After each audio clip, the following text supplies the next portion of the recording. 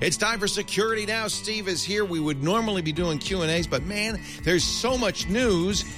Bitcoin news, Goto fail news, flaws, exploits. The hackers are winning. Ta-da, ta-da. We're going to cover the news, and it's going to be a great show. You stay tuned. Security Now is next.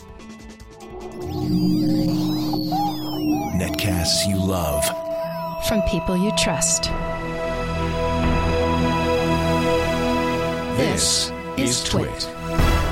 Bandwidth for Security Now is provided by CacheFly at CacheFly.com. This is Security Now with Steve Gibson, episode 444, recorded February 25th, 2014. Goto fail.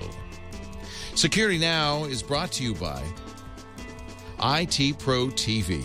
Are you looking to upgrade your IT skills or prepare for certification?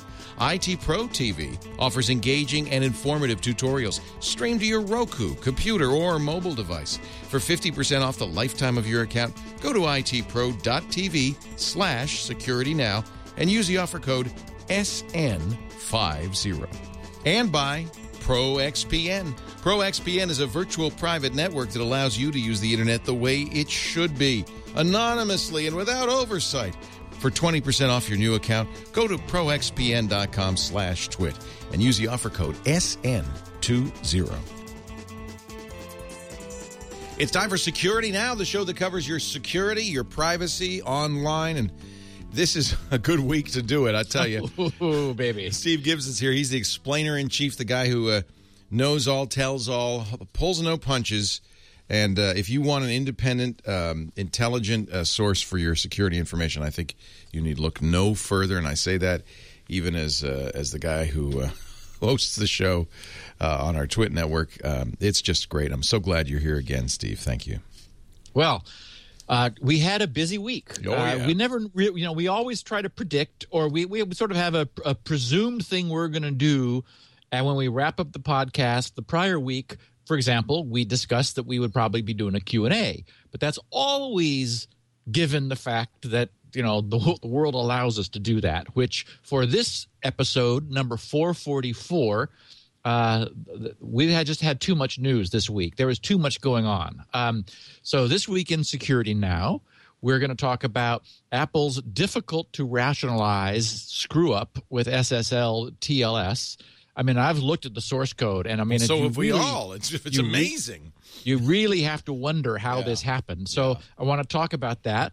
Then we have instant messaging issues in the news as a consequence of Facebook's announcement that they're going to buy WhatsApp, and and we covered a few weeks ago the fact that Facebook had changed their terms of service such that they would be allowed to read people's text messages. So it's like, okay, that's caused an exodus from WhatsApp to alternatives. And one that a lot of people have asked about is this one called Telegram, which is, we'll talk about that a lot. Then we've got the whole Netflix, Comcast, Cogent, and Verizon I really want to get your take on this one. Bandwidth confusion and what happened there. Mt. Gox apparently is gone. And then I found some very interesting stats analyzing all of the security Second Tuesday patch updates that Microsoft issued during all of 2013, and what the effect of not being an admin would have had versus having administrative privileges. This, of course, is increasingly important as we're counting down. We have 41 days to go now until XP's no longer getting a patch Tuesday at all. But it also applies, of course, to Vista and Windows 7 and Windows 8. That is, this whole idea of the relative the small barrier that is put up if you run as a standard user rather than as an admin user. And because of the problem, Microsoft has continued to try things like the UAC screens that come up that ask for your permissions and so forth. anyway, the stats are fascinating. So we'll talk about that. And I've got a little miscellaneous stuff. I ran across Cringely's, Robert X. Cringely's lost interview of Steve Jobs. Oh, my God. It's the best thing I've seen. Wow. Yeah. So great. We have a great podcast. Sounds good. Yeah, I love it. We're going to get to it in just a second. Before we do, though, let's say hello to one of our great sponsors, IT Pro TV. I know a lot of you really are interested in learning more about IT, sometimes just because you're interested. That's probably why you listen to the show. But, you know, a lot of you want to get a job. And those certs are so valuable and can be so expensive to get. CompTIA, the A+, Net+, Security Plus, and CASP certs. The Microsoft certs, MCSA and MTA. The Cisco certs. The ISC squared certs. These certifications are often the key to getting a great job in IT. And, yeah, you can pay a lot of money and go to a technical school and study up for the tests. You could also pay a lot of money, buy materials, books and so forth to learn. But I want to recommend IT Pro TV. They just celebrated their 1,000th customer. They are a really, really great company. In fact, I know them because they came by and visited the studios a couple of months ago because they wanted to put this thing together. The IT Pro TV folks are trainers. They have been for more than a decade, guys who have spent a long time learning and how to teach this stuff. They've been really good at it. And I think they were a little bit inspired by the screensavers. I know they were inspired because they told me by a panel I did at NAB, and they said, maybe the best way to do this would be if we did it kind of like Twit does it, with a live TV stream with videos done in a friendly, helpful kind of screensavers fashion. They built a set. They bought a TriCaster. They use all the same equipment we do, and with my blessing, because I think it's great. If you're ready to study and to learn, you could put this on your Roku. They've got a great Roku channel. You could put it on your computer, your laptop. You can download or watch live. And I love the idea of live because they have a chat room going. And when they're not always live, but when they are, you can ask questions directly and they'll answer them on the stream. Let's just check in on the live stream right now. That's Tim, I think. It's tied to a device that doesn't dynamic update. These are normally network printers, wireless access points, systems like that where somebody might have manually created the record. And just double check. And you can see in the chats going on. I mean, this is really. If it's not actually, maybe that's Don. I've always confused Don and Tim. Create the record. Manually create it. I just love it. Here's the deal. Normally, IT Pro TV is a very affordable, $57 a month. You sign up for a year, it's $570 for the year. But because they love Steve, because they really believe in what they're doing and they want to get the word out, they have offered us a special deal, 50% off. And that's not just for the first month. That's not for the first year. That's forever. That means $28.50 a month. Less than one prep book. $285 a year. And you're going to learn everything you need to know for those certs. I want you to visit itpro.tv/security now. You could say hello to Don and Tim and find out more about what they're doing. They're great instructors. You can watch samples, visit the episode library, see all the episodes, hundreds of episodes now and more all the time, 20 hours a week every week. And don't forget to use the offer code SN50 to get 50% off for the life of your account. I love this. I'm really thrilled to. This is the kind of homage I appreciate. itpro.tv/security now. The offer code SN50. Back to Steve Gibson in his fortress of solitude, and or whatever you call it, fortress of security. Fortress of caffeine. Yeah, right now, absolutely. So the Wemo users are safe, according to TechHive. Now, by the way, TechHive, I love TechHive, was created by Jason Snell. It's an IDG publication. Jason oversees it, and they do a really, really good job, I think. Yep. So what's the story?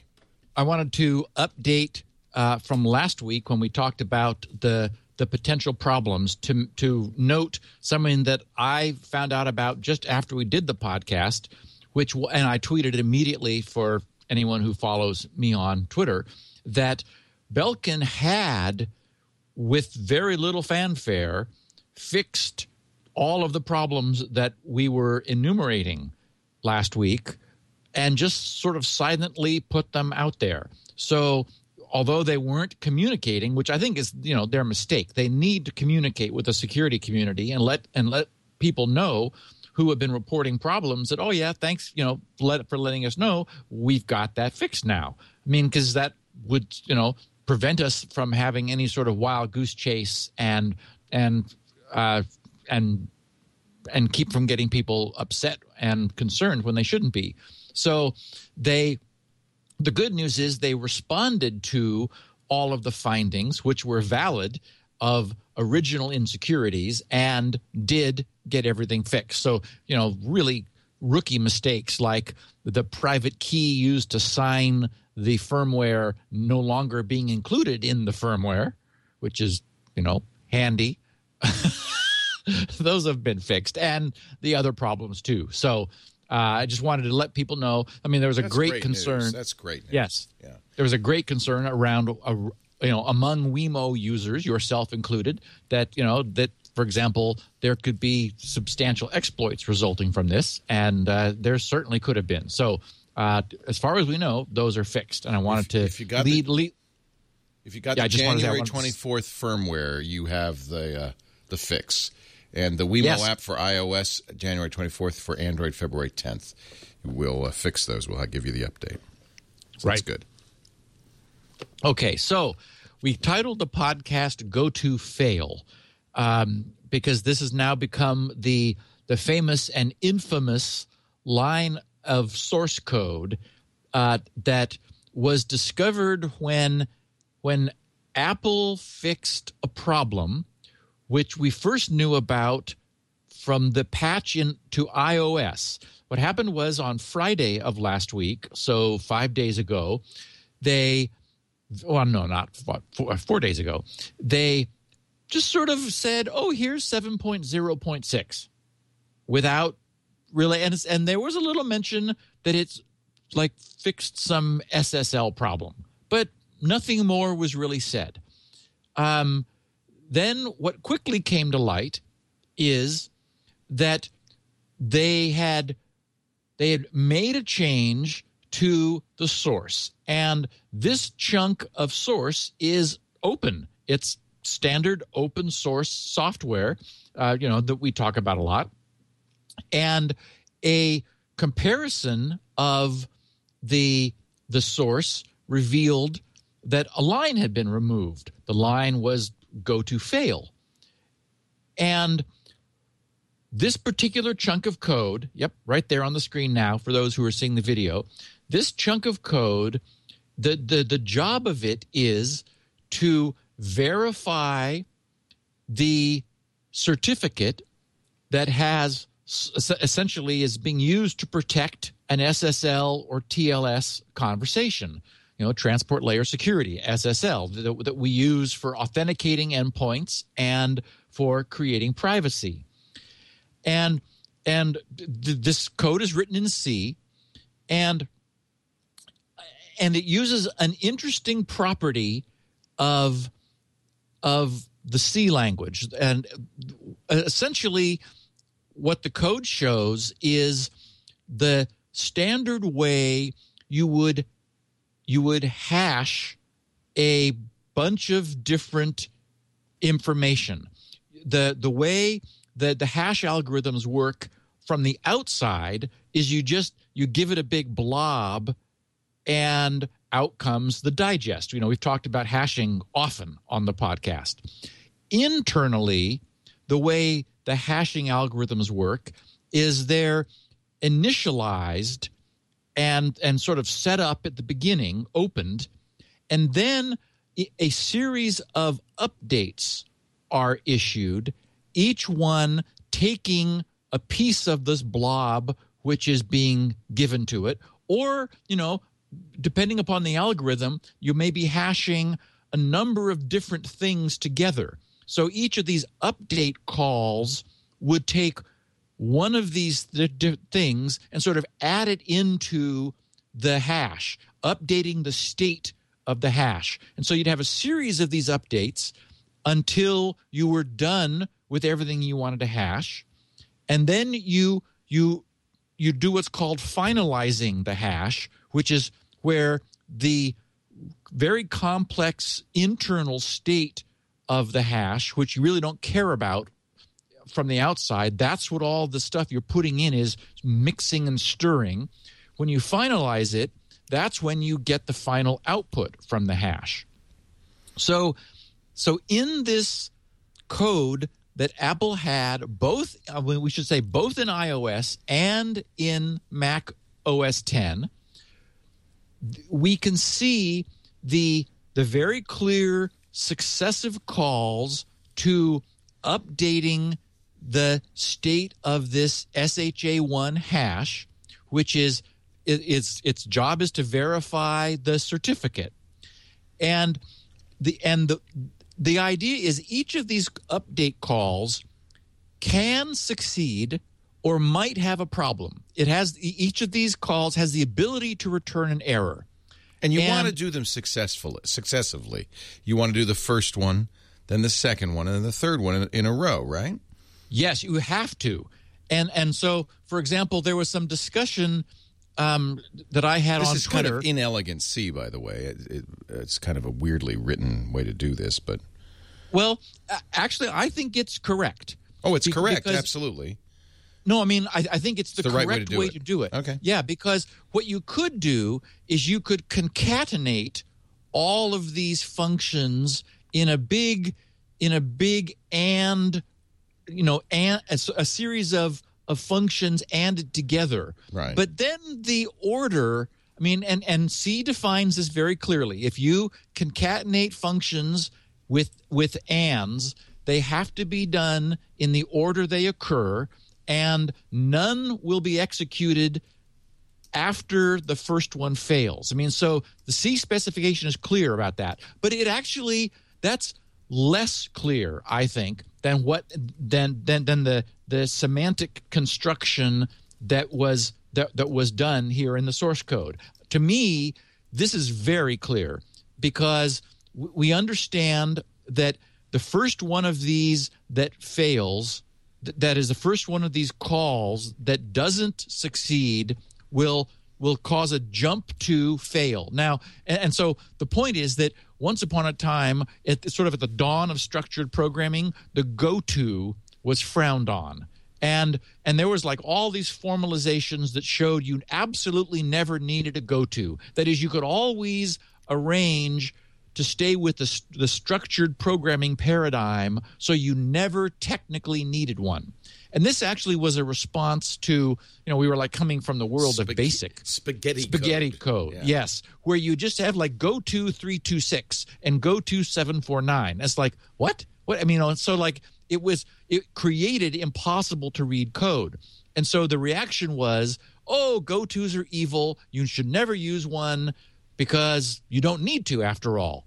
Well, so it's true. You absolutely don't need one, and that's been shown programmatically by analyzing the language. You can always avoid it. But in my opinion, there are very good instances where it's clearer what you really want. I mean, you're in programming, you're talking to two different entities.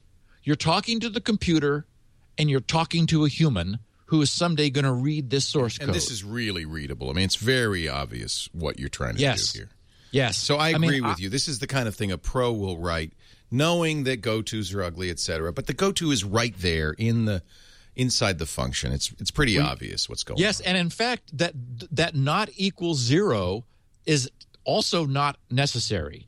I mean, so that's a good point. If error is all you have to say, if it's 0, it's going to fail or not exactly. fail. Right. And exactly the way the if statement is defined is if it's actually testing for 0 or not 0, Mm-hmm. and so the extra not equal 0 at the end, that's superfluous. again that's yeah, but it's superfluous, but Yeah. It's clearer, exactly. Yeah. It generates no additional code. Any compiler will optimize that out. So there's no cost to the result in saying not equal to 0, but it makes it very clear that that's what we are intending to have happen.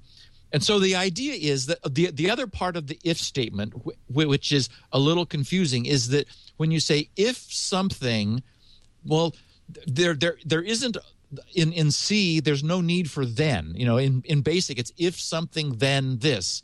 Well, that's the then is implied, and in the definition of the language, the single statement that follows if, the if clause, will be executed or not, depending upon we'll use a Colbertism, the truthiness of the clause. And so that's where this second go to fail becomes a problem. Yes. Because it's always executed.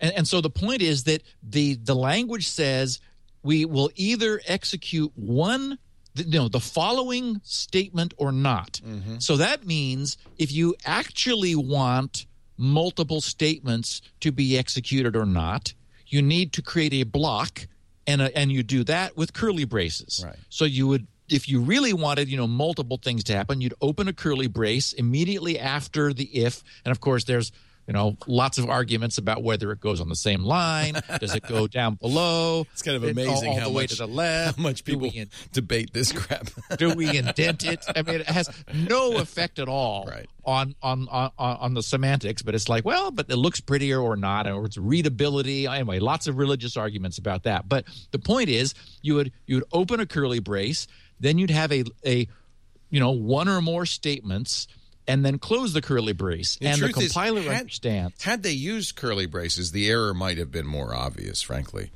Yes. Yes. And so here's the question. So what we have, although it's pretty obvious. Probably it's not possible to explain this verbally on the podcast, but essentially there's an alternating set. There's the if, and then a go to fail, and then an if statement and a go to fail, and an if statement and a go to fail. The idea being that we're successively doing these hash updates, and we keep doing it only if they all succeed. So we update the hash, we make sure that update function does not return an error. If it returns 0, then that's like, okay, fine. Then we do the next one. But if it returns a non-zero, then the if statement is true. And so the statement following the if, which is go to fail, is that jump, that go to is executed, taking us to, it frees some buffers, and it returns the failure code from that most recently executed update. And so every little detail of this is important, because what happened was somehow the go-to fail was duplicated. Either there was another if statement in between them and it was deleted, or the go-to fail was just appeared twice. So what happens now is when the if statement before the doubled go-to fail, when it succeeds, it does not execute the go-to. Remember, when it succeeds, it returns 0. So the if statement is false. It does not execute the statement that follows it, which is the first go-to fail. But it does execute the second statement that follows it, which is, unfortunately, the extra go-to fail, the doubled one.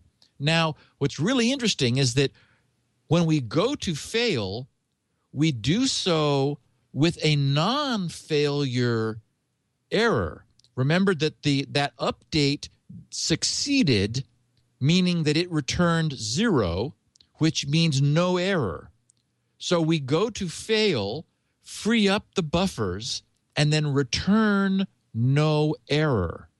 And that's the mistake. So the idea would be that this function is called verify signed server key exchange. That's the function's job. And as a consequence of this doubled line, this function never fails. That is, it cannot. Even though it says go to fail, and it always goes to fail, the variable error, ERR, is a success. And that's what's returning. Always returns success. So even if you have a bad certificate, unsigned, bogus, malicious, anything, this thing, when you call SSL, verify signed server key exchange, it says, yeah, we got no problems. Now, so now here's the conspiracy theorists, because, when you look at this, and this is the reason I wanted to explain carefully what it means to go to fail after a success and how that always returns success. Yes, this could just be lightning striking. Yes, this could just somehow have happened, but it also is incredibly clever. It's, do a million monkeys at typewriters ever actually create Shakespeare? Well, this did.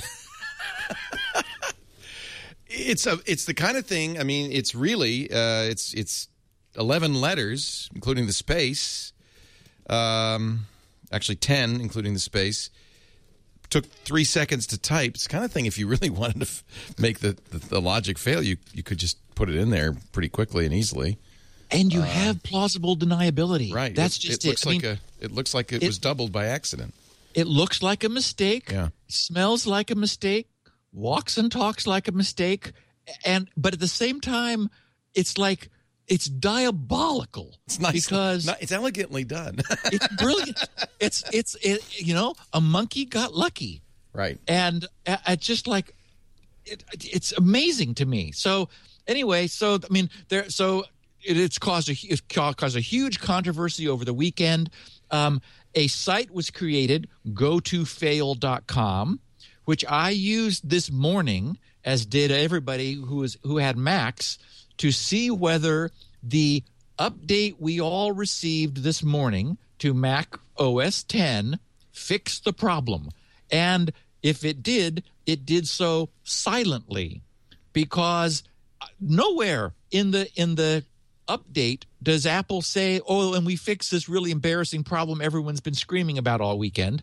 They talked about all kinds of other random stuff no one cares about that they fixed in, what is it, 10.9.2 was just released a few hours ago.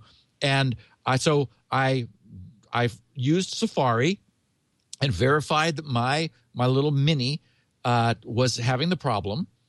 And then, and I also ran Chrome and Firefox. They never had a problem on Mac OS X because they use NSS, the Netscape Security Suite, to do all their crypto rather than the native crypto in the Mac. And so Safari was vulnerable. The alternative browsers, that is Chrome and Firefox, weren't. However, so people who are browsing with those browsers would have been safe, but all the other infrastructure of the Mac and the Apple cloud world was all using this built-in broken SSL. And we know that iOS 6 was broken and 7 was until Friday. I didn't have time to do the research to look back at where this entered OS X. But for example, the daringfireball.net blog, John Gruber, he said, his blog posting was Apple-Prism, and noticing, wow, I think it was, it was a few days, or maybe it was the month after the Prism revelation, or maybe it was a month before. I don't remember what John wrote, but it was like right in the area of them saying, I know what it was. That the Prism documents alleged when Apple had joined Prism, and apparently this same day, occurred October right 2012. right around the same time. Yeah. So he's quoting Jeffrey Grossman on Twitter, who says the SSL vulnerability was introduced in iOS 6.0, which shipped on the September 24th, 2012, and the slide in the leaked Prism PowerPoint deck said Apple was, quote, added in October 2012. Wow. I mean, that's a conspiracy theory. I'm not sure I buy it, but still. No. And we will never know. This is almost too obvious. Yeah. It's in open source code, right? I mean, it's not. That's what we know. It's there for everyone to look at. Absolutely. Right. And so I mean, so we'll never know. What we want are really subtle things, like random number generators that aren't really random, but everyone thinks they are. Right.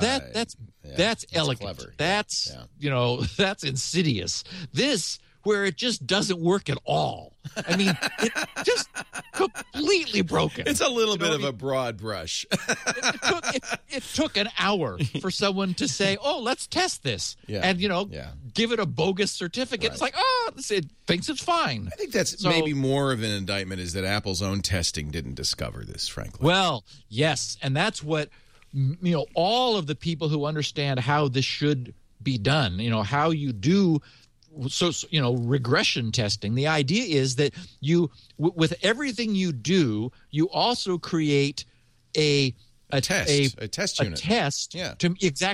unit to make sure that like the things you are doing are working. So somewhere, I mean, this is it's hard to understand how this escaped Apple's attention for so long. The idea that nowhere between 6.0 of iOS and now did Apple ever test their SSL connectivity by giving it something bad and making sure that it's unhappy. Yeah. I mean, what you want is there should be a test of SSL verify signed server key exchange. Seems pretty to obvious. Make sure Just to see make if this sure works. it says this is bad. This is broken. This is not a good exchange. And it would have instantly raised a red flag, and somebody would have immediately caught this doubled line. And a supervisor doing code auditing would have seen this because it sticks out like a sore thumb.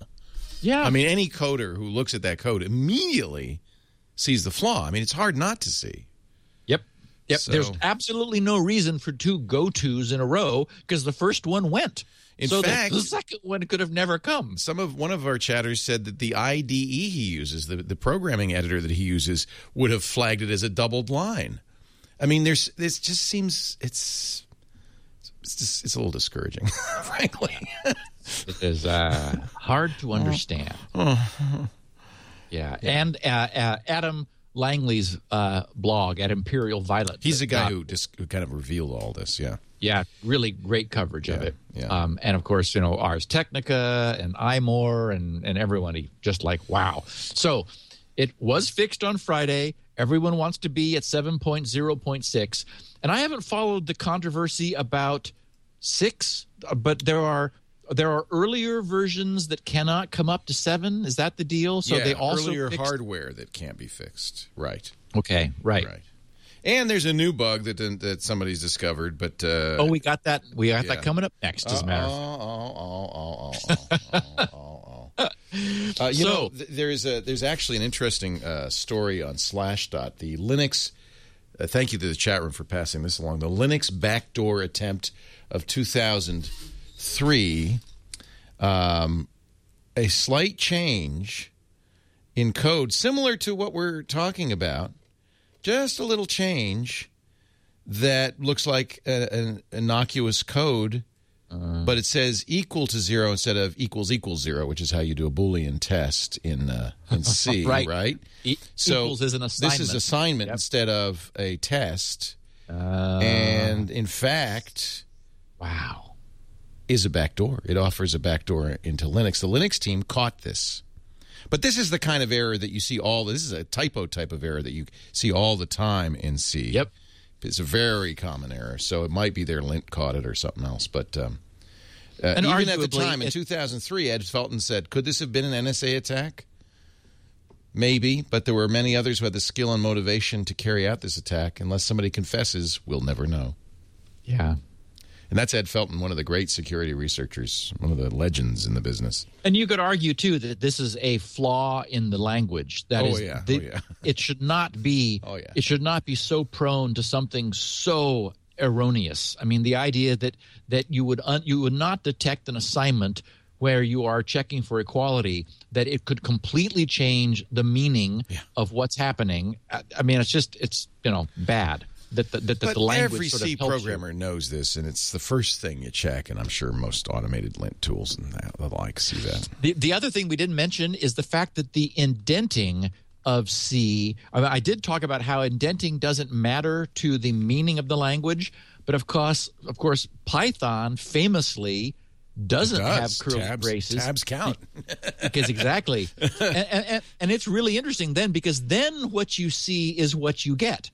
Whereas where indenting is done for readability but not for semantic meaning of the language, of what you're constructing, there you do. That's another place where you've got a problem in C, is that indenting can mislead us into assuming that that's what that the indentation means something to the compiler when it absolutely doesn't. Whereas with Python, where with Python, this would not have been an error. This would not have worked in Python because it would have understood the indentation to mean the implied block underneath the if statement. That's a good point.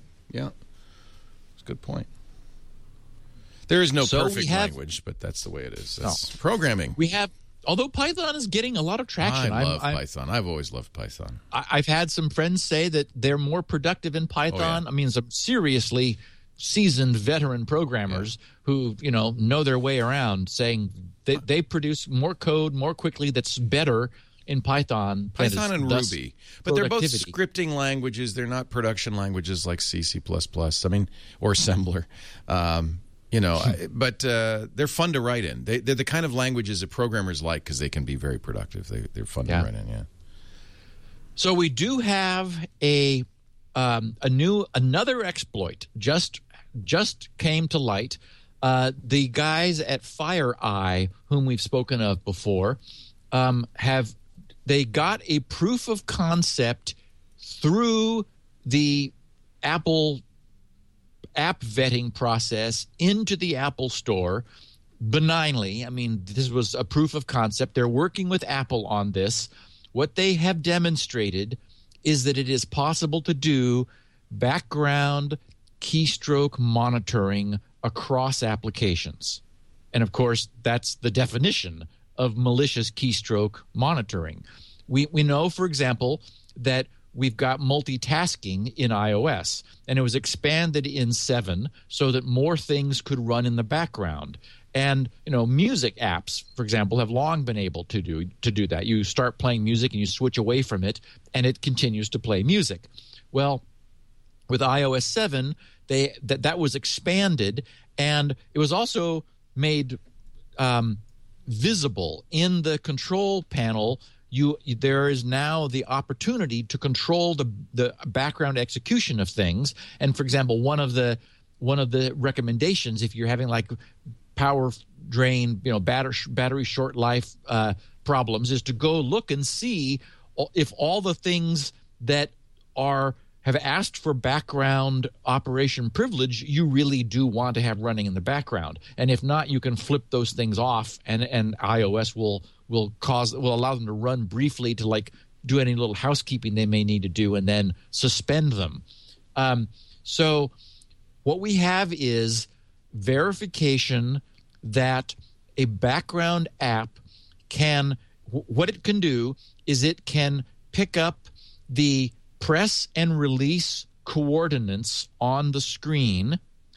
It can also detect basically all of the UI actions, volume up and down buttons, the Touch ID event, the pressing of the home button, and the power button. So all of those events, including you tapping on the screen. And of course, the screen is where we enter passwords and our Apple ID verification to authenticate ourselves to the iCloud and so forth. So that's not good. We have generally fixed keyboards, and I would argue that we've seen successful malicious use of much less information than a background app is able to obtain. So I'm sure, this unfortunately happened after the release of 7.0.6. It's Apple non-trivial, by the way, to implement this because you have to get an app on the App Store. And because Apple knows about this, I can imagine they'll be looking specifically for this. Exactly. Yeah. Exactly. So even if we don't have, I was just about to say that, exactly that, Yeah. Leo, is even if we don't have an update, it would be, hopefully Apple will go through and look at all the existing app to make sure that nobody's doing it already, and it'll get fixed, because you absolutely don't want, something monitoring your keystrokes when you're using a different application. Bigger image, though, if you use a jailbroken app store, this is a reason why it's probably not a good idea, because nobody's looking at those apps. So Right. Okay, so Facebook announces to great fanfare last week that they're acquiring WhatsApp for an incredible amount of money. Was it $13 billion? I try remember 16 with an additional $3 billion over 4 years if everybody stays. Wow. Okay, well, they already lost that because everybody's not staying. Or maybe they will gain more people. Key players have to stay. Yeah. Yeah, I'm not sure what the exact details are. So, and what was that? 1/3 of Facebook's cash, I think I remember reading. So, 10% of their total value. Wow. Wow. It's a lot of money. So, among the security conscious community, there was, as I mentioned at the top of the show, an exodus, or we're in the process of there being an exodus. In fact, which is, by the way, somewhat ironic, because I don't know why anyone would assume WhatsApp is in any way secure. It doesn't make any claim of encryption or security, does it? No. Well, they all say, we're with secure messaging, although there have been, and we haven't covered it because I just sort of said, well, okay, there isn't time to talk about everything. There have been some WhatsApp failures, It publishes your phone number in a way that malware can get it and use it. Yeah, so there were four Android malware apps which have been removed that signed you up behind the scenes for paid messaging, SMS messaging, and it did so because it could get your number from WhatsApp. So they just queried WhatsApp, hey, what's the guy's phone number? Okay, we'll sign him up. So, it wasn't ever that secure, I don't think. So the good news is that security-conscious people are now even more concerned with Facebook being the parent. And, we just know in the long term that's not going to be a good thing. So many things happened. Threema, the messaging app that I have looked at and have recommended in the past and still recommend, because what they're doing is so transparent and simple and clear that it makes sense, and it's very simple to do good security. We have all the tools, all the pieces are in place for solving these problems. These are not hard problems anymore. These are solved problems, and so Threema is the THREEMA. They saw their user base double after the announcement, because a lot of people went to them. Telegram, which is telegram.org, saw 8 million downloads of Telegram, their messaging app, after WhatsApp got acquired and after this announcement. Again, so people were moving away. I started getting tweets from people, from our listeners who follow me on Twitter, saying, hey, what about Telegram? What do you think about it? I had never seen it, looked at it, not really even heard about it. Is their logo that paper airplane that kind of jumps around constantly? If so, it's the logos of paper airplane. Yeah. Oh yeah, there it is. So I'd seen it visually, but I'd never dug into it and looked at it. But, so many people were tweeting me that I got tired of saying, go look at Threema. I thought, okay, let's go look at Telegram. So I go to the website, and I'm impressed by the openness of what I see. I mean, they appear to be, good people. Everything is open source. There's like they're multi-platform. Yep, there on the screen you are showing their API. There's a bunch of different stuff going on. They're running competitions with to like who can create the best Telegram Android app and so forth. So all that seems good. So then, of course, I want to go find out about the crypto, and I see this diagram that is the most bizarre-looking thing I have ever encountered. I mean, I don't think I'm exaggerating.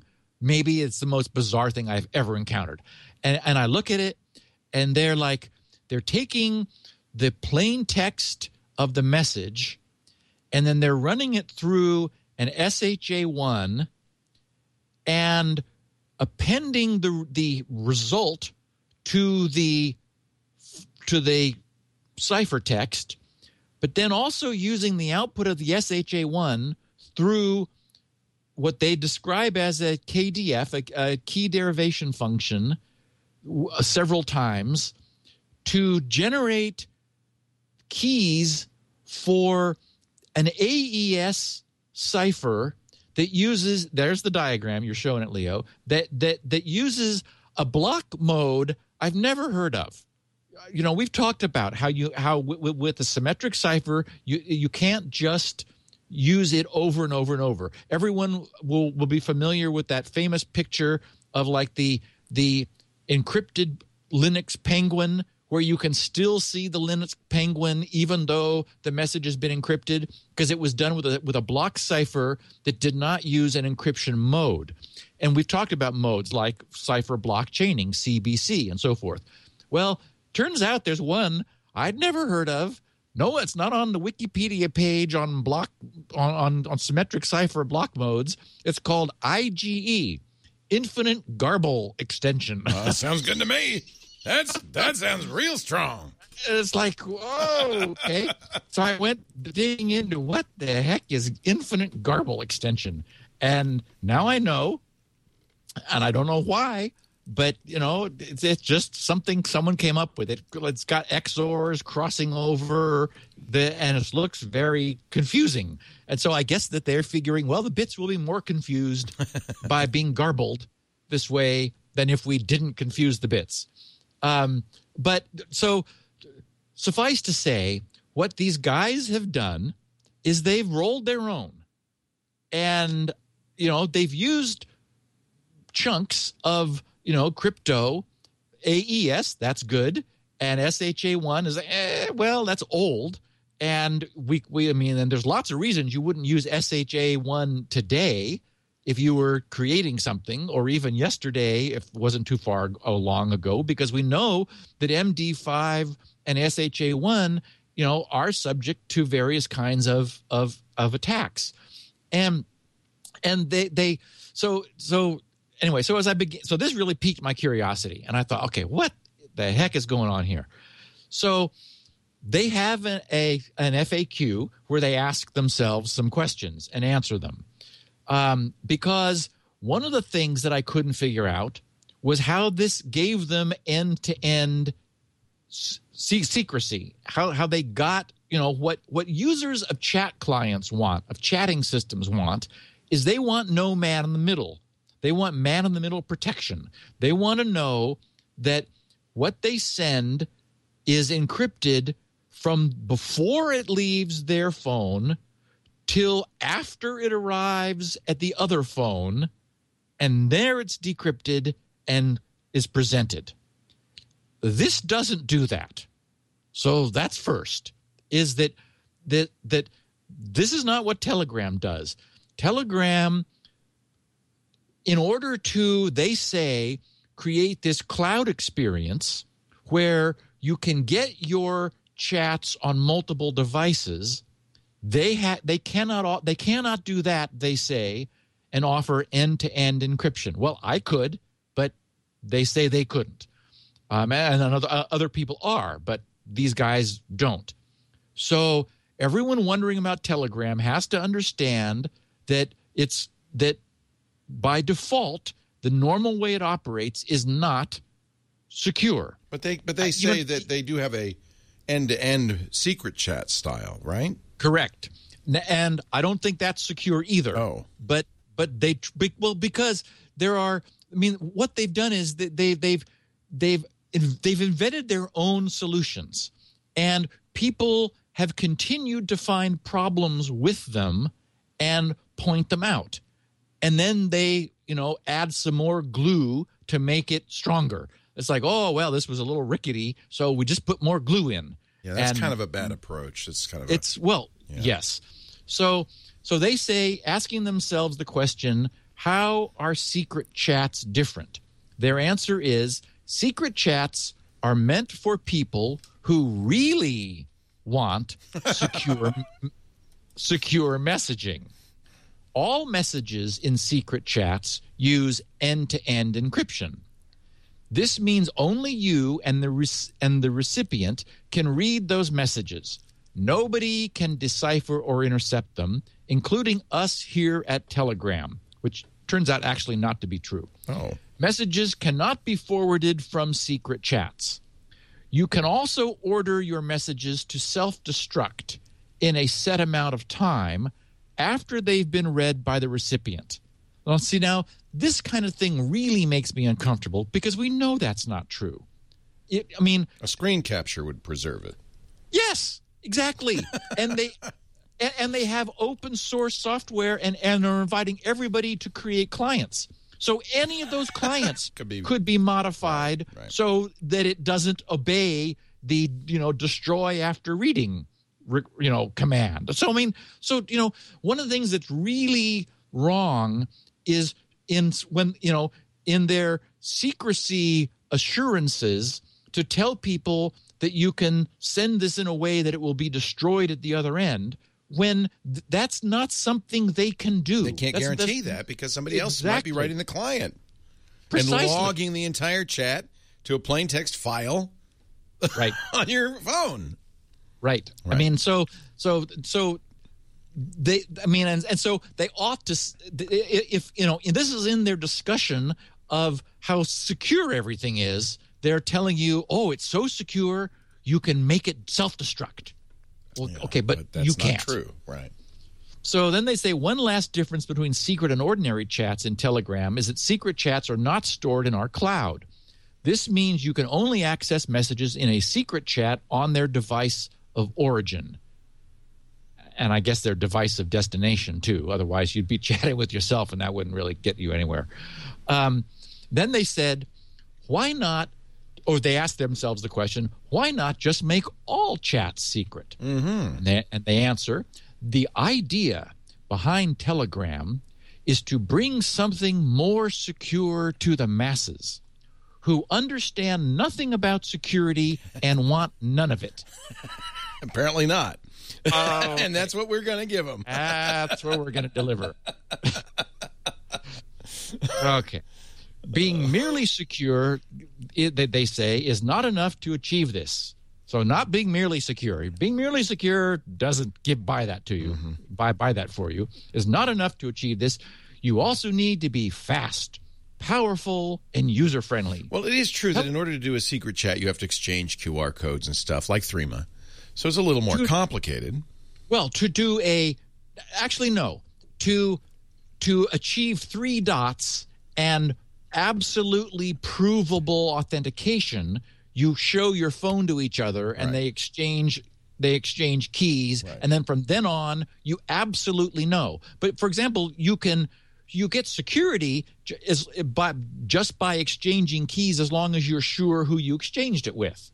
So that's all you need, and you can arrange that out of band, or take a picture of your QR code and paper mail it to someone. I mean, there are ways to do this. Anyway, I don't want to take up too much time here because I have more I want to say. First of all, a great analysis, and I've got links to all this in the show notes, by the way, so people who want more, there is more. I guess I pronounce his name Geoffroy Coupry. He blogged at unhandledexpression.com. Neat blog, by the way, that I just discovered by discovering his coverage of this. He came out early on and really took these guys to task. And I'm jumping all the way down to his fourth edit, and in the blog there he shows the interaction of the Telegram guys and himself as they go back and forth talking about this. And so this is typical of when you just keep gluing stuff on. He said in edit number 4, someone found a flaw in the end-to-end secret chat. The key generated from the Diffie-Hellman exchange was being combined with a server-provided nonce, which we know is a one-time random value. And then he shows the equation where it's done. With that, the server can perform a man-in-the-middle attack on the connection and generate the same key for both peers by manipulating the nonce, thus defeating the key verification. Telegram has updated their protocol description and will fix the flaw. That nonce was introduced to fix random number generator issues on mobile devices. Yeah, right. So since they can't be trusted, we'll do it for you.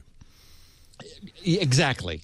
And here's the problem is this is a perfect example of, continuing to just add insult to injury. Geoffroy finishes, he says, to sum it up, avoid at all costs.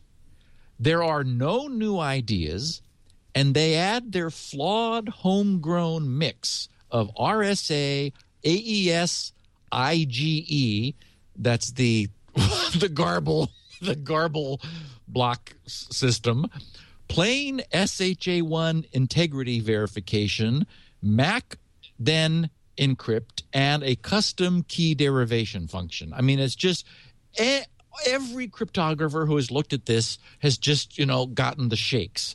And our friend Moxie Marlinspike at thoughtcrime.org, he also blogged.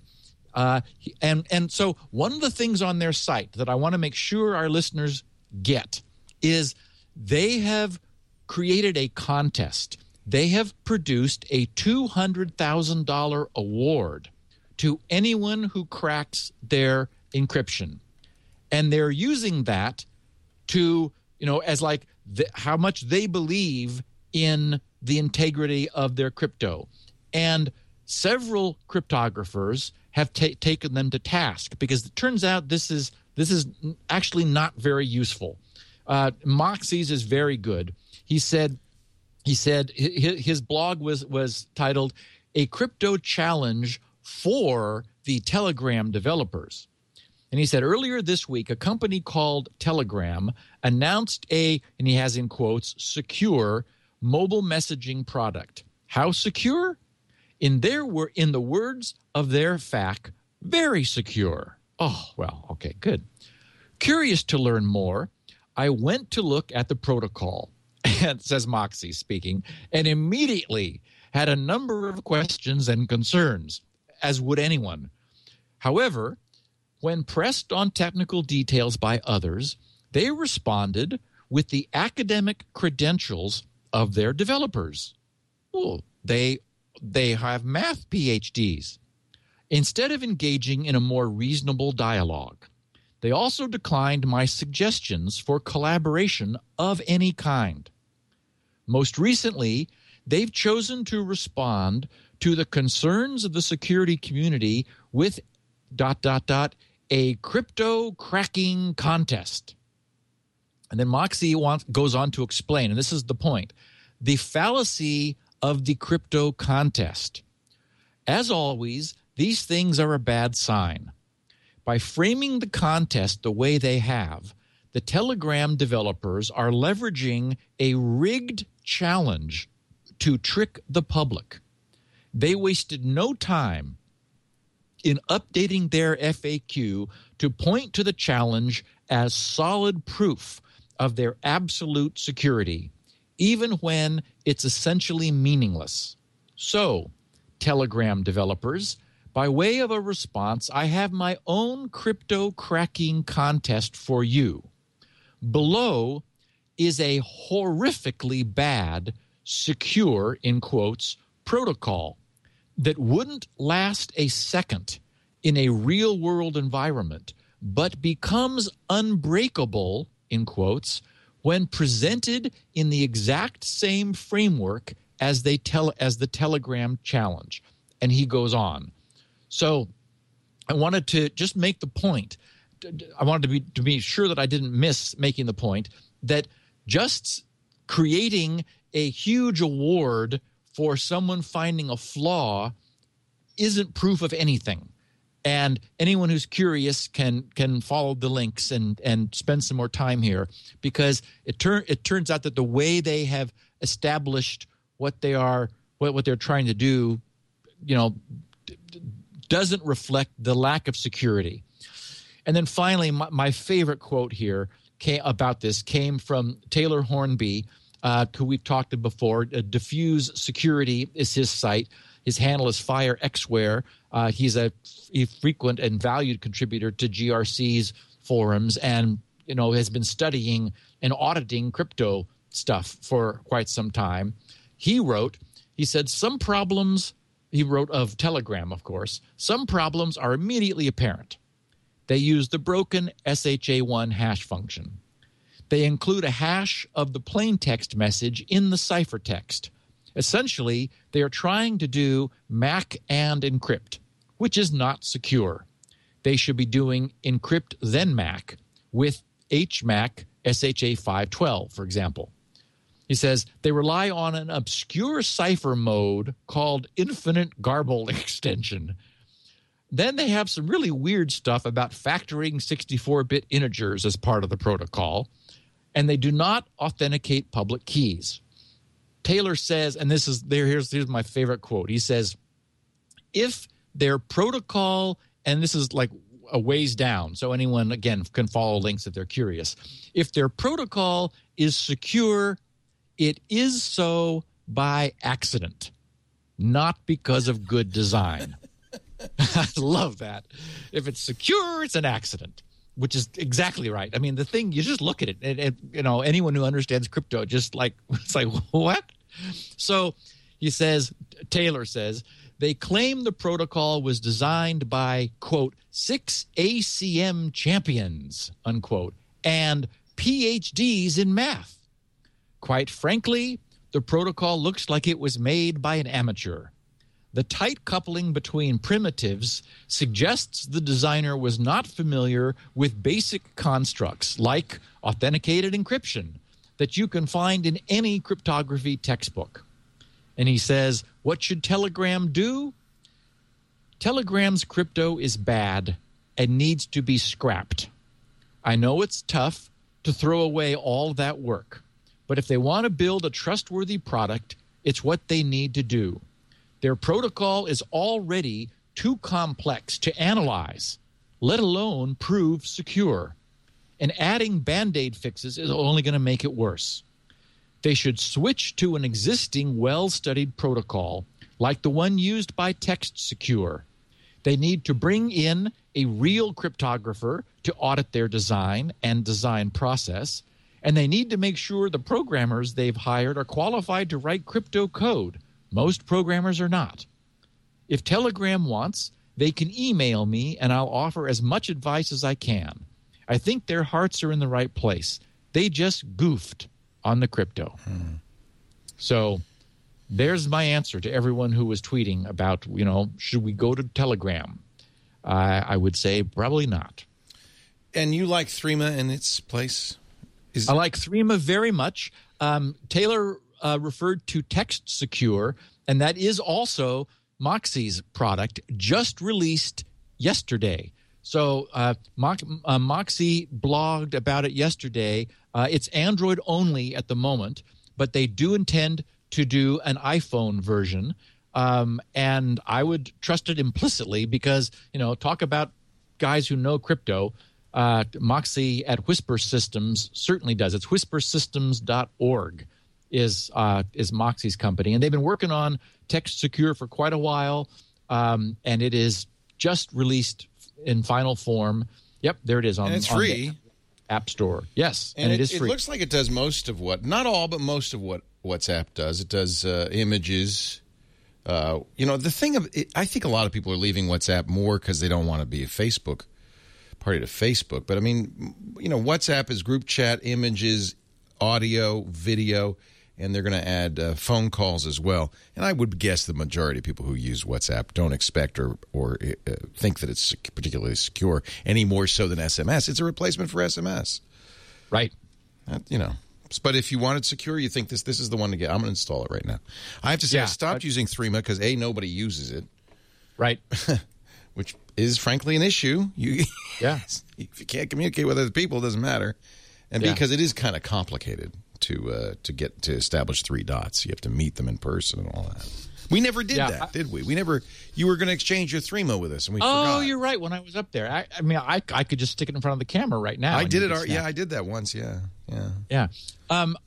I like Threema because it feels very clean, and we know it's very secure. So if your mode of operation is such that you have for example, I got a bunch of people I hang out with at Starbucks, and if I had any need for secure texting among them, and I don't, but if I did, we just have a little Threema party where we all, aim our phones at each other, and then we've in that moment we have verified each other's identity and exchanged through that mechanism keys for each other that only exist. And here again,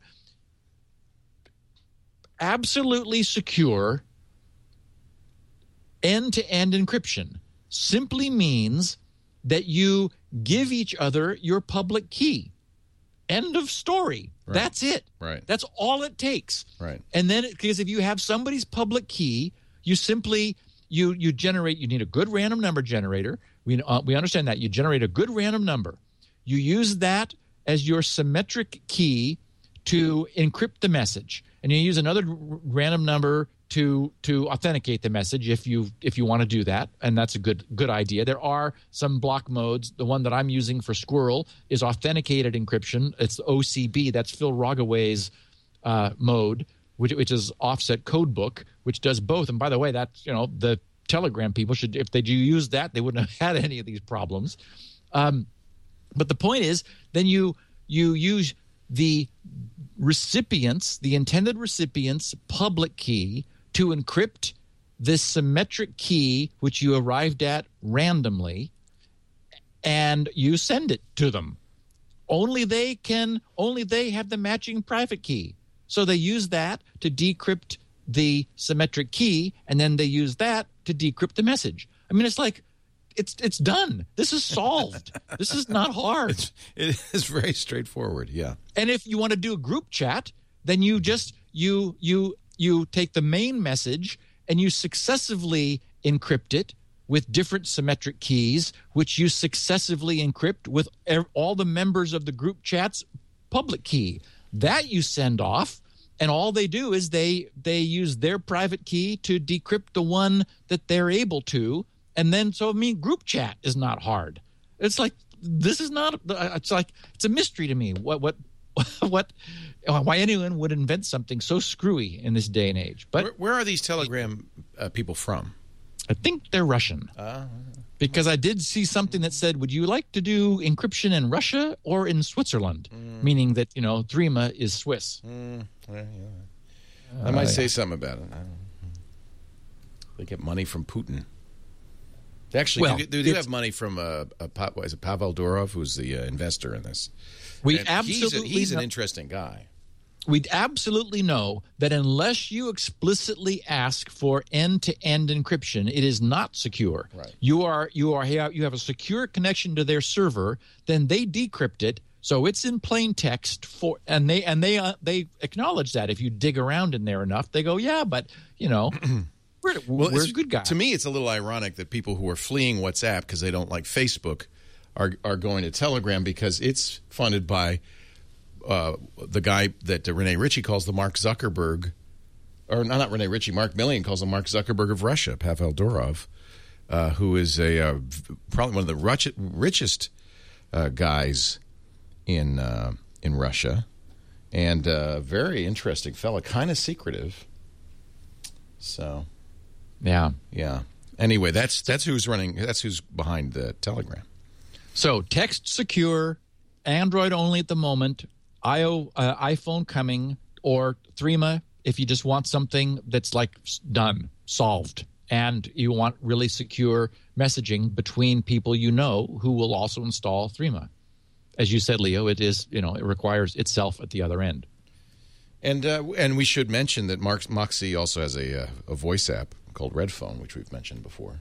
Yes. Good stuff, all. Yeah. Before I forget, I did want to mention I ran across a note just this morning, actually, the 25th of February. The subject line caught my eye. He said, SpinRite violates the laws of physics. And, of course, SpinRite is what pays all of my bills and lets me be here for the podcast every week. This is Nathan Huebner in Marion, Iowa. And he said, my brother's laptop was very slow when booting and while being used. The hard drive was suspected as being bad. Norton Ghost tried to clone it and failed. It was not pretty.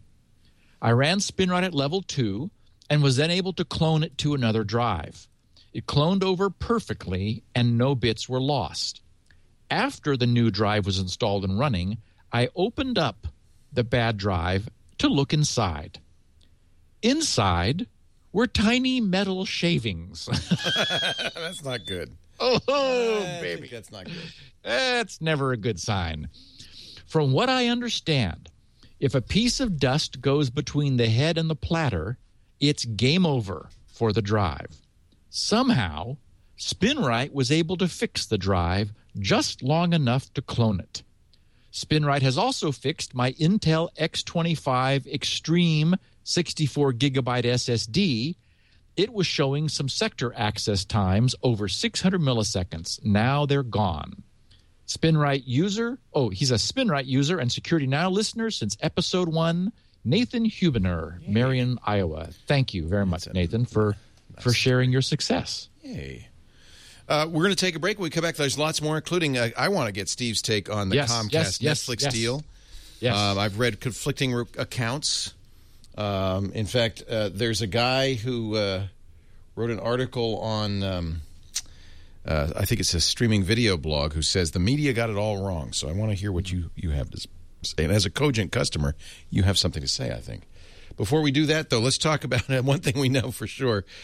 Whether you think the Comcast Netflix deal was good or bad, no one trusts Comcast or any other ISP in America. After the 6 strikes rule, I think it's time to protect yourself, your privacy, against people who are sitting in an open access spot with you or your internet service provider who sees everything that you do. One way to do that is with ProXPN. ProXPN operates a open source, open VPN server, so you know what they're doing is good and real. Steve's vetted it. And their servers live not only in Dallas and Seattle, Los Angeles, and New York, but in London, Amsterdam, and Singapore. That means you emerge on the public internet from any one of those cities, eliminating geographic restrictions, protecting your privacy against your cuckoo ISP, whoever that may be. You don't have to, you deserve a little bit of privacy on the internet. And OpenVPN is a great way to do it. ProXPN is the OpenVPN provider we recommend. You can read all about it if you go to proxpn.com/twit. And you can read about how it works. You can actually go there and download their mobile apps. This is nice. Their Android and iOS apps add OpenVPN capability to your smartphone as well. That's really great. They have a free version, but this is, I'm going to show you a way that's as good as free. You can try the Pro version of ProXPN, a premium account. Normally it's $10 a month, $75 a year, with a very nice 20% off discount for the life of your account. That makes it less than $5 a month on the yearly plan. And you can try it free for 7 days and cancel anytime in those first 7 days for a full refund. ProXPN does accept payment through Visa, PayPal, and Bitcoin. I like that. Here's the deal. try it right now. Visit proxpn.com/twit. Use our offer code SN20 and let us know what you think. proxpn.com/twit. Offer code SN20 and you'll save 20% off for the life of your account. It's a very, very good deal. And we thank them so much for their support. We are talking about security with Steve Gibson, the Security Now program, as always, now at its new time, Tuesdays, 1 p.m. Pacific, 4 p.m. Eastern, 2100 UTC. Comcast, Netflix. Yeah. Tell me. So it's complicated. Yeah. Which is what makes it interesting. Yeah. Which is what makes it interesting. We've discussed in years gone by the nature of peering agreements with major top-tier bandwidth carriers. You know, Comcast, Level 3, Cogent, AT&T, Sprint. You know, these are all, big bandwidth carriers. And the idea with the internet is they all have customers. So the customers connect to their networks. But the customers may want material in their network, or they want something else, somewhere else on the internet on somebody else's network. That is, for example, Netflix is a customer of Cogent. Cogent provides very affordable bandwidth. And Netflix says, hey, we're going to, Cogent is the major provider that connects Netflix to the internet. And so, but so if you were and for example, I'm also a Cogent customer. Cogent supplies my bandwidth. So if I were to use Netflix, then it stays in the family. It's the bandwidth stays within Cogent. It goes through a few Cogent routers from me on Cogent's network to Netflix on Cogent's network, and that's all there is to it. But what about somebody who wants Netflix on Cogent who's a Comcast customer? Well, in that case, the traffic needs to cross the boundary between those domains. So, these top-level providers have these huge network domains of their own interconnected routers, and so that by itself is useful unless, as is mostly the case, you want to go somewhere else. And so they have to interconnect. And so this is the process known as peering, where they peer with each other. That is, they regard each other as equals. And so these large domains created by these top-tier providers interconnect with each other at so-called peering points all over the world. And that's how the traffic moves. Sometimes it might cross through a provider on its way to another. So, that can also happen. But the idea is that between any two providers, they just agree that they're going to exchange traffic because each is receiving value from the other. Well, and bits from the other. And that's one thing that I think is unusual in this situation, because peer implies equals and that it's a two-way street. And a lot of peering agreements are mutual because I give you bandwidth, I give you data and you give me data and we agree to peer. But what Comcast is saying, well, it's, Netflix is fire hosing data into our network. It's a one-way peering agreement. So the reason that's a problem is that one way to think of it is that any given ISP has retail users that are like, all the end users. Us. And yes, and we pay retail prices for bandwidth. But they also host wholesale bandwidth users like Netflix or like Google or like any major bandwidth user, they're buying bandwidth at wholesale prices. So in a peering relationship, as long as you've got sort of an even amount of bandwidth, this is why the bandwidth equality thing comes in, when you think about it, for example, if all of the retail customers for Netflix were over on Comcast's side, and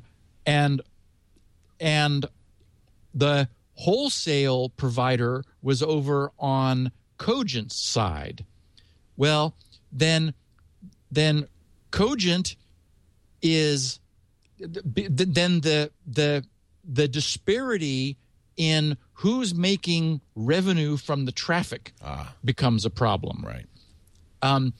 So what you want is it to be about equal. And in fact, when I signed up, I'll never forget, when I signed up for Level 3, which is one of the top tier providers, and my servers, GRC servers, are in a Level 3 data center, one of the things they asked me was, what's the ratio between inbound and outbound traffic?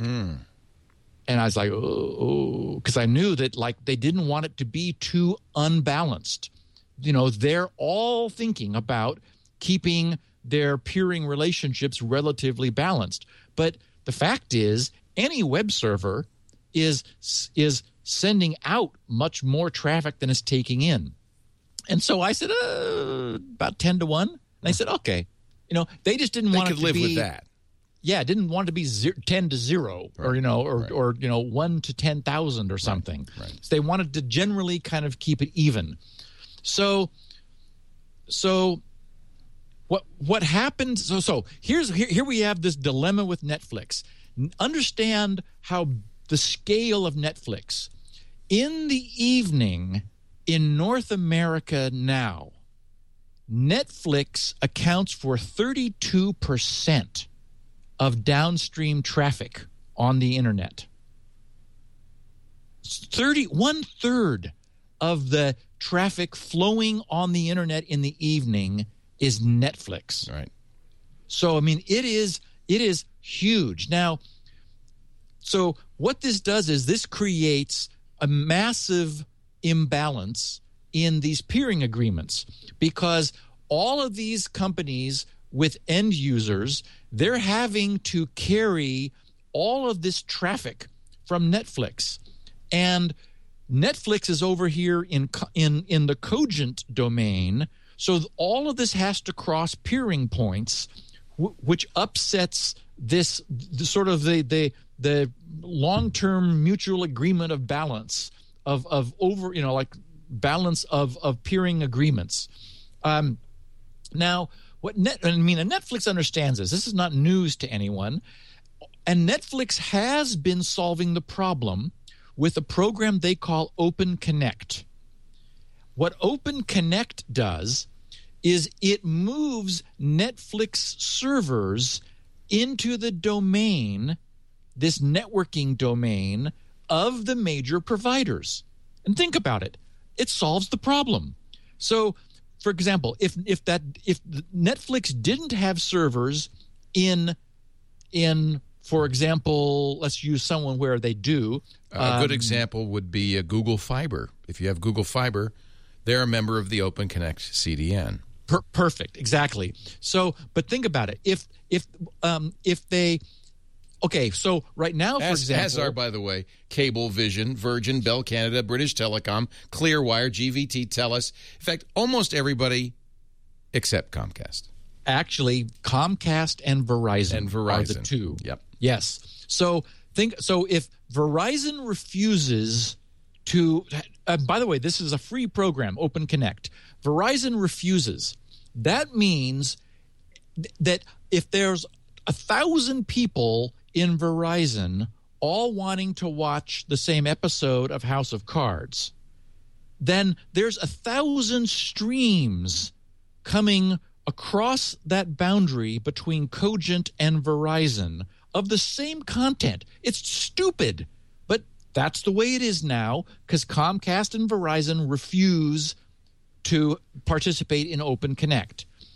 What Open Connect does is Netflix puts servers over in Verizon. And it completely solves the problem. Doesn't cross the internet at all. It's sitting in Verizon's network's operations center. Exactly. So now those 1,000 users, first of all, it's better for them. They've got, because the source of the content is right next to them, networking wise. They're going to get much better streaming performance than if it has to come from further away.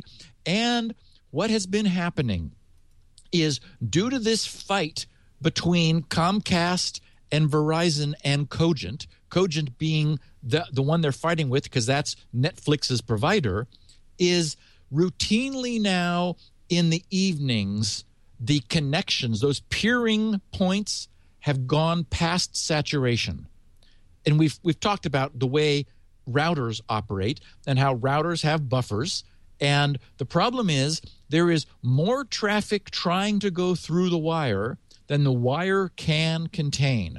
So the buffers buffer a little bit in the hope that the bandwidth will free up and they'll be able to still get the packets through. If not, the packets fall off the end of the buffer. There's no more buffer space for them, and they're just lost. And that causes stuttering and problems, and not as much necessarily for Netflix, because the protocol buffers ahead and it manages to deal with dropped packets.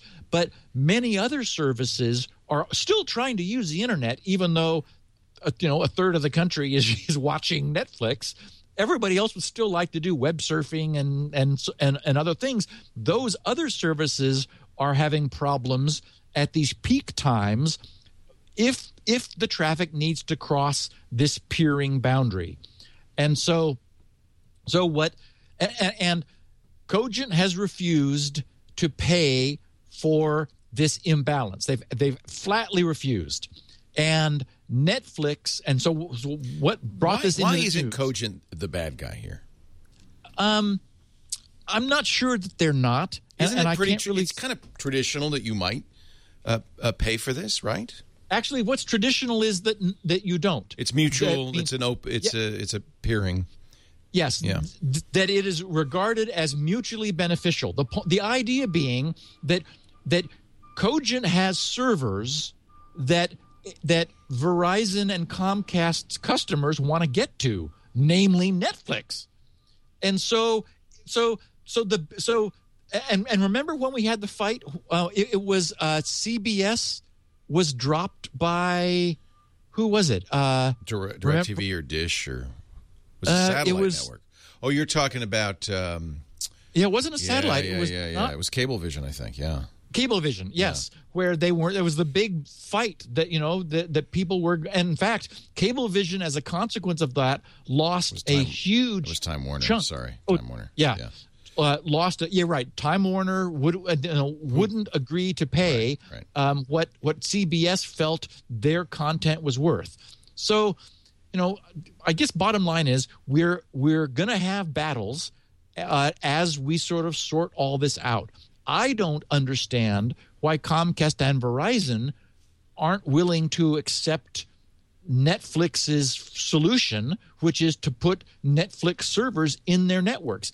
I think it's because they're insisting on being paid by Netflix for, essentially to be. They're saying Netflix is benefiting from their carriage of customers, their own customers who want to watch their content, and Netflix should pay. The problem is that's the way the whole internet works. The whole internet is free services that are offered, or you pay for services. And I guess maybe that's the difference, is that Netflix is making money. It's a subscription service and is resulting in huge amounts of bandwidth within those networks. And so it may be that Comcast isn't so concerned about the peering relationship. They just want money. They're changing hands here. We want our cut of it. Yeah. There's also the issue of SLAs, of service level agreements. Apparently Netflix Open Connect doesn't provide that, whereas a deal with Cogent might. There's also the issue of that peering and commercial interconnects are somewhat different. appearing is that kind of utopian hippie thing. We'll just connect, but there are commercial interconnect relationships that are paid relationships. It's very complicated. It is. Dan Rayburn, who is an analyst at Frost & Sullivan, has a blog and a magazine called Streaming Media, and he says the media is getting this very wrong, and it has nothing to do with net neutrality. We're going to have him on This Week in Google tomorrow, and I am going to try to get somebody who understands all of this stuff as well. I'm thinking Jay Adelson, who ran Revision 3 for a long time, but was a principal at Equinix and is an expert on this because he provided these kinds of services. Because I think this is complicated, and I think we need to understand, do you think that what Comcast is doing, demanding money of Netflix and apparently of Cogent, and Verizon is doing the same. Verizon and Cogent are fighting. Yeah. And it's the Verizon Cogent peering points which are overloading. And Cogent is upset because they say Verizon has equipment already installed, routers that are dark. They will not turn them on. Of course not. All they have to do is turn them on, and there won't be this problem. But Verizon wants there to be a problem in order to force. And that's my question. Netflix themselves, and they've been spinning this that it's not a bad thing, but of course they want to keep Comcast happy. That's access to more than 30 million of their customers. Netflix, what was I going to say? I forgot now. It's so complicated. I can't even. Netflix said that since October, bandwidth to Comcast has dropped throughput to Comcast has dropped 27%. Now, it could be that their viewership has gone up 27% amongst Comcast customers, but it seems more likely to me that Comcast is turning a knob. Yeah. Right? And we've seen evidence that Comcast is throttling Netflix. Well, and remember the other problem here is that some of these major providers have their own streaming services. Comcast has Xfinity. That's right. Stream. Yep, Picks. and Verizon's got Redbox, that's right, too, or something like that. Yep. So here's a problem: is that they would rather that customers were upset with Netflix and saw, oh look, Verizon's own service doesn't have stuttering problems. Right. Maybe I'll switch to that. And so this is where the net neutrality side comes in. It's like, wait a minute. So Verizon is essentially causing problems for the competing media supplier. Well, that's what I'm assuming. But then I don't fully understand how all these paid interconnects and peering arrangements typically work. So it's obviously above my pay grade, but I thank you for helping understand it. Do you think that what's going on is it's interesting this all happened after the Supreme Court said that the FCC cannot impose net neutrality. I guess here's the question for tomorrow. If you can think to ask it, why won't Comcast and Verizon allow Netflix's Open Connect solution? That's exactly the question I want. Why are they not using Open Connect? Everybody else is, and it has then been a non-problem because then you move one copy of the movie over into Comcast, and it serves as many copies as people want. I mean, it seems like a done deal. So what's the problem? Why is that not okay for those two? And is it anything more than profit? And my God, we're in trouble if this merger goes through with Comcast and Time Warner. It's like, they've got enough power now. Well, we're going to try to cut through this a little bit too tomorrow. So I think I fear that in my hatred, my red burning fury against Comcast, have perhaps not reported this accurately. So I want to make sure that we are fair in how we report this. Yeah. I will definitely watch tomorrow's This Week in Google. Sounds great. Good. Okay, so I don't know. I don't have a lot to say about Mt. Gox because this is we're all sort of in a wait-and-see pattern. But apparently they're dead. What's happened is that there's something called the Crisis Strategy Draft document has been floating around within the the Bitcoin forums, and this is something from Mt. Gox that got loose. If you go to Mt. Gox, mtgox.com right now. Nothing there, baby. There's nothing. It says, Dear Mt. Gox customers, in the event of recent news reports and the potential repercussions on Mt. Gox's operations and the market, a decision was taken to close all transactions for the time being in order to protect the site and our users. We will be closely monitoring the situation and will react accordingly. Best regards, Mt. Gox team. Now, what we also hear is their claim that, and this is what's hard to understand, they say that the company had lost 744,408 Bitcoins in a theft that had gone unnoticed for years. Now, how is that possible? I mean, nearly 750,000 Bitcoins. That's 6% of the entire current outstanding 12.4 million Bitcoins that are currently minted and in circulation. So it's like, okay, I just, how can, it's a computer. I mean, it is itself the definition of an automated ledger. So how do you have 744,408 Bitcoins that were stolen years ago that you didn't notice? I don't understand that and there at are all. a great number of people who have Bitcoins inside Mt. Gox. Yes, and the they may problem never is, see those again. I mean, we don't. Yes. Mt. Gox may declare bankruptcy. We're not sure what's going to happen. It's a Japanese company. The Japanese regulators have declined to get involved at all.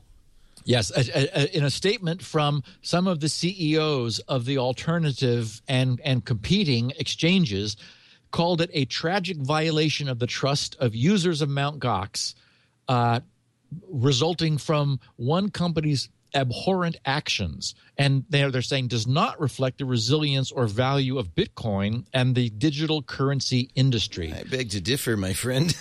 Yeah. Now, I will say, though, in poking around, I went to blockchain.info. And my God, that's fascinating. Blockchain.info. And you look at it, it's like the most recent transactions. And then they've got like a little breakdown over there on the right, in the lower right, where it's like the most recent large ones, or the most These recent. are huge. People are exchanging thousands of Bitcoin. Here's a 10,000 Bitcoin transaction. Huge. Well, and Leo, yes, and Leo, as I'm browsing around in here through these transactions, I'm thinking stuff is going on. Yeah. I mean, something is happening.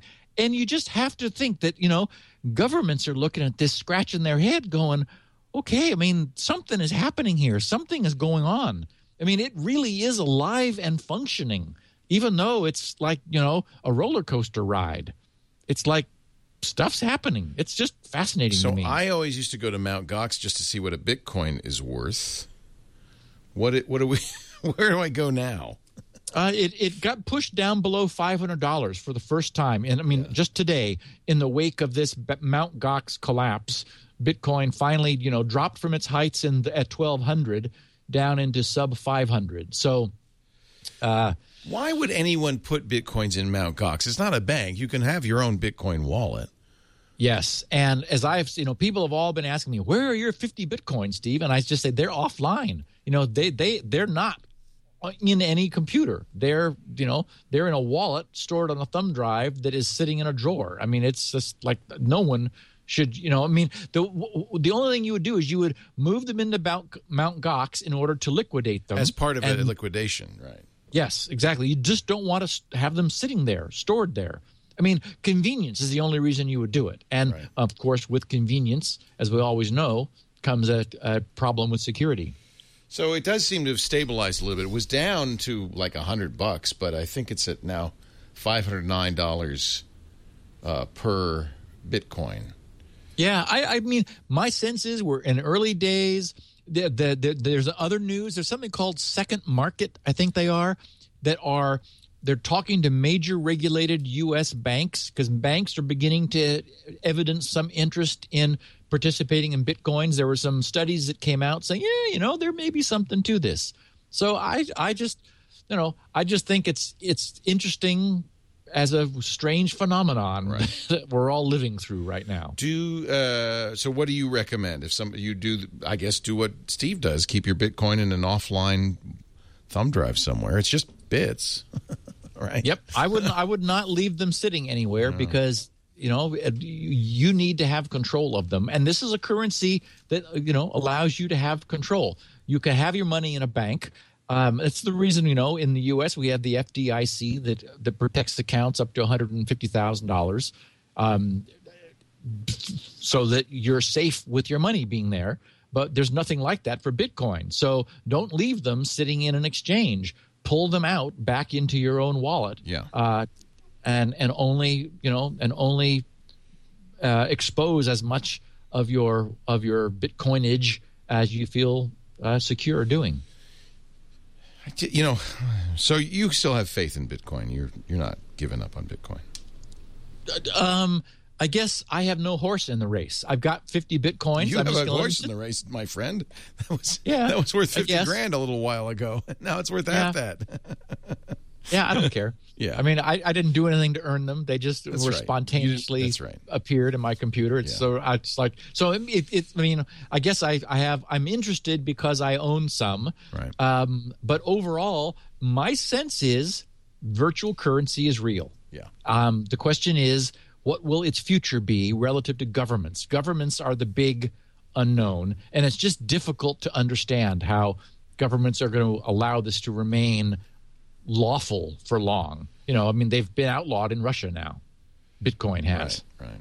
I also think I would discourage people from speculating in Bitcoin because it does seem like it's somewhat risky at this point. Oh, it's not for the faint of heart. Yeah. No. Yeah. So, stats on admin or non-admin. Everybody knows that an administrative account is dangerous relative to a standard user account. I'm talking about Windows now. Since the dawn of time, it's been understood that the root user in Unix and then Linux is super powerful, and that you should not run as root. You should run as a non-root user, so that if something happens, the OS will prevent you from doing things. You or a surrogate running in your account behind your back prevent you from doing dangerous things. Windows has that concept too, but it's lax about enforcing it because it's inconvenient. And many people run as admin, and they just try to be careful. Many other people who have people that care about them have set them up as a standard user so that they are more safe. The question is, how much more? A research company, Avecto, Avecto, did an analysis of last year's Patch Tuesday vulnerabilities. They titled it Mitigating Risk by Removing User Privileges. And they said the summary is analysis of Microsoft security bulletins from 2013 highlights that 92% of critical vulnerabilities would be mitigated by removing admin rights. Wow. 92%. Holy cow. See, I thought that user privilege escalation meant that even if you were operating as admin, you would have to allow escalation to do admin-like things. It turns out that's a compromise Microsoft made, but bad stuff can still be done behind your back. Got it. What you want is you want to go maybe to it's poorly implemented. You want to go to it's again, nobody really wants the lack of convenience of just being able to do what you want to do on your computer. Right. The problem is, the lesson we learn is that unfortunately stuff can be done on your behalf without your knowledge. So with your permissions. Yes. Using your permissions. So last October 2013, it passed by us, and we didn't take note of it, so I want to. That was the 10th anniversary of Microsoft's auto update system. 10 years. Wow. 10 years. And, before the podcast began, by a year or two, that was in place. And, of course, very controversial at the time. People were like, I don't want Microsoft automatically updating my system, because it used to be, we would have to go get those updates and install them ourselves, or they would be issued as service packs, not just this continuous dribble into our machines. But it's been 10 years. So here's the breakdown.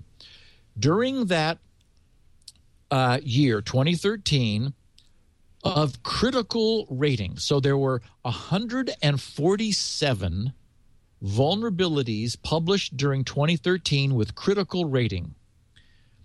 92, as I said, were mitigated, blocked, by removing admin rights. 92% were blocked by removing administrator rights. 96% of critical vulnerabilities affecting the Windows operating system. So nearly all, 96% of those vulnerabilities which affected the Windows OS were mitigated by removing admin rights. 100% of the vulnerabilities affecting IE were mitigated by removing admin rights. Wow. 100%. All you had to do is switch to a standard user. That, in the control panel under, Windows users, you have a choice, and be an admin user or a standard user. And unfortunately, by default, when you set Windows up, you're an admin user. That's what you get. So you need to create another user. You set that up as a standard user, and that's the one you use. And then when you need to do something that you're being blocked by, you need to enter the admin user's password. That's the way to be safe. Not even UAC gives you this level of safety.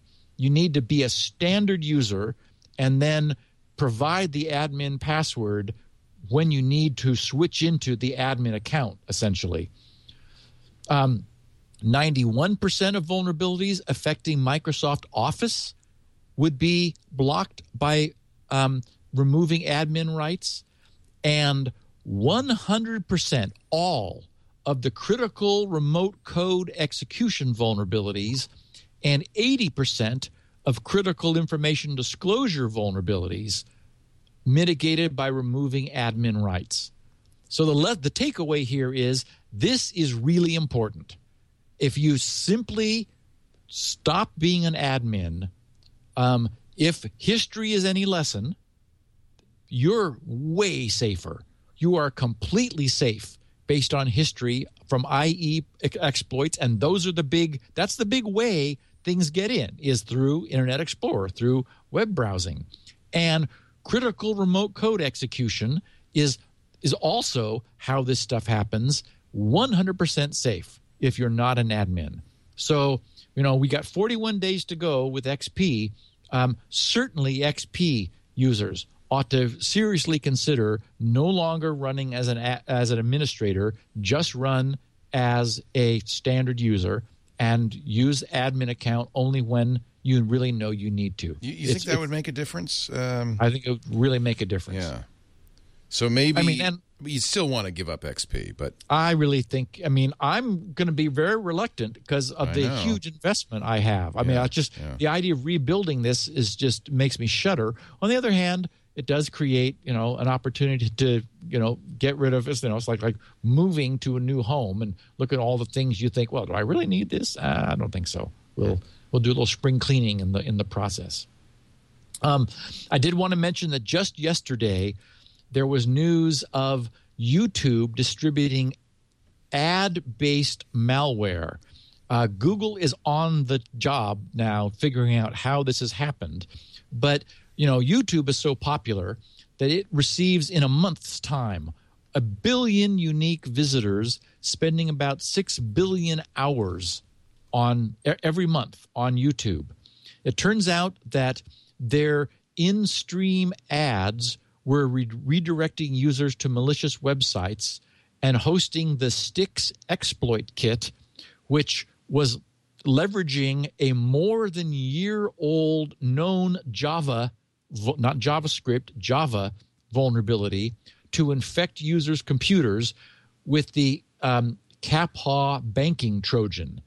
And so the researchers who discovered this said, we don't yet know the exact bypass the attackers used to evade Google's internal advertisement security checks. Google has informed us that they're conducting a full investigation of this abuse and will take appropriate measures. So that's good. Now, I tweeted this immediately after watching it last week, and I wanted to bring it to the attention of our listeners who aren't following me in Twitter or may have missed it. This was posted late last year. Longer ago than that. I've got October 23rd, 2012. But this was an interview of Steve Jobs, which was excerpted from, and the excerpt was used, I think it was in Robert Cringely's Heroes of Silicon Valley. I don't remember now. But he posted essentially the entire interview was believed to be lost. And believe it or not, a VHS tape copy was 7 years later found in someone's garage. And so I got a copy when I saw it. Maybe it was that it just came out on disc. Anyway, I'm not sure why it just crossed my radar recently. But so it's called Steve Jobs, The Lost Interview. It is available from YouTube for a few dollars, I think maybe $4. You can buy the disc. It's on iTunes also. I really recommend it. This was Steve Jobs in 2005, relatively recently chastened from having been booted out of Apple by John Scully. What is significant to me is this is not the typical Steve Jobs ego that we all know and have seen interviewed and talking. And I was really surprised by the wisdom in here. I mean, by what Steve understood and was able to articulate about the way groups operate and the way you produce excellent products. I mean, I found a lot of my own philosophy of the way things are done right in what he said. Anyway, it was a fabulous piece of work, and I recommend it without reservation. The reason I've seen it too. The reason for the date confusion is it was released theatrically for a brief period of time in 2012. Okay. Yeah. And but it's nice you can get this now on YouTube and watch it yourself. Anyway, I really, really, really enjoyed it. And Leo, I don't know if I picked up on this from listening to one of your mentions somewhere, but there is an app called Rails for iOS for the tablet, and oh my God, I think it was an Mac Break Weekly pick, perhaps. It is just too fun. I'm finally my addiction has waned a little bit. I think it's $2.99. I created a Bitly shortcut because sometimes I'm very unimpressed with the App Store's search engine. You can't find anything. It's awful. So this is Bitly, bit.ly/SGRails, RAILS. And what I did was I put out a warning. Do not get this, because it will just take you over. Really? You will not be able to stop playing with it. It is just too fun. So whatever you do, do not get Rails. iPhone or iPad? Not iPhone because it's too small. iPad only. SGRAILS is the extension on bit.ly, bit.ly/sgrails. And oh my goodness, it's just, for me, it's a perfect puzzle because you. Oh, it's railroad tracks. That's nice. Yes. And the stations are emitting trains periodically, and you have to quickly design a track system which is capable of routing the trains among the stations without them colliding. And it's just wonderful. So it's well regarded, well rated. I gave it 5 stars. $3. $3. And boy, it's the best $3 you could spend. If you just want something, I don't waste time playing with my tablet. I've got too much going on. But I stopped reading. I stopped reading in order to spend some time with this thing. It's just really fun. This is how Steve's mind works, is like these rails. And speaking of which, just late last night, I finished the user interface walkthrough of Squirrel's Create New Identity. Yay. That's what I've been working on. I created the operation page. It's grc.com/sqrl/operation, or as I mentioned, the bit.ly URL I created was bit.ly/SQRLUI, Squirrel UI, SQRLUI. And if anyone is curious, it is a nice way of looking at how Squirrel operates from the user's angle. It's funny, too, because this has been 3 weeks. And when I looked back at when I created the page was January 30th, and I first put it public on February 2nd. And so here we are a little more than 21 days later, and I thought, 3 weeks? How did I spend 3 weeks on this? But then I remembered that it's because as I was being forced to turn the technology into a user experience, I realized, oh, crap, this is too complicated. And I went back and was making some substantial revisions to the technology in order to make the user interface work the way it should, losing nothing, and in fact improving the security overall in the meantime, and sort of making them agree. And so anyway, it forced some changes. That's done now. The entire process of creating a new identity in Squirrel is laid out.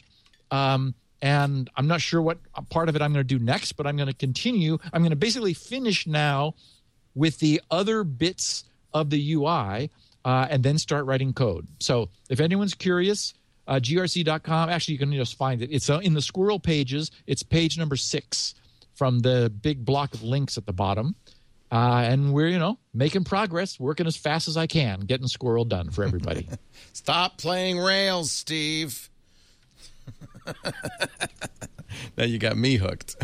Oh, believe me, if you start, you can't stop. This is worse. This is worse than potato chips. Somebody said $3 is not the true cost of the program. That's true. Yes, indeed. How fun. Oh, well. It's kind of cool, too. I mean, it looks like a pretty sweet little program. It is. So, yeah. So if you there's a tutorial that explains it, and you have to go to New Game and then tap Tutorial. And because that's the first one you'll get. And the idea is you draw the completion of the rail, but there's actually a huge network of rails that you can it's of course tracks and switches. So you're having to flip the switches, but you get to design how the stations are interconnected. And then and as you were drawing it right there, you could see lit up behind you was was all the possibilities of where you could draw a track. Oh my. Oh, it's just and a couple times I've just done some inspired layouts. I can't wait. It really is fun. It really is fun. Oh, you got me. You got me, Steve. We do this show.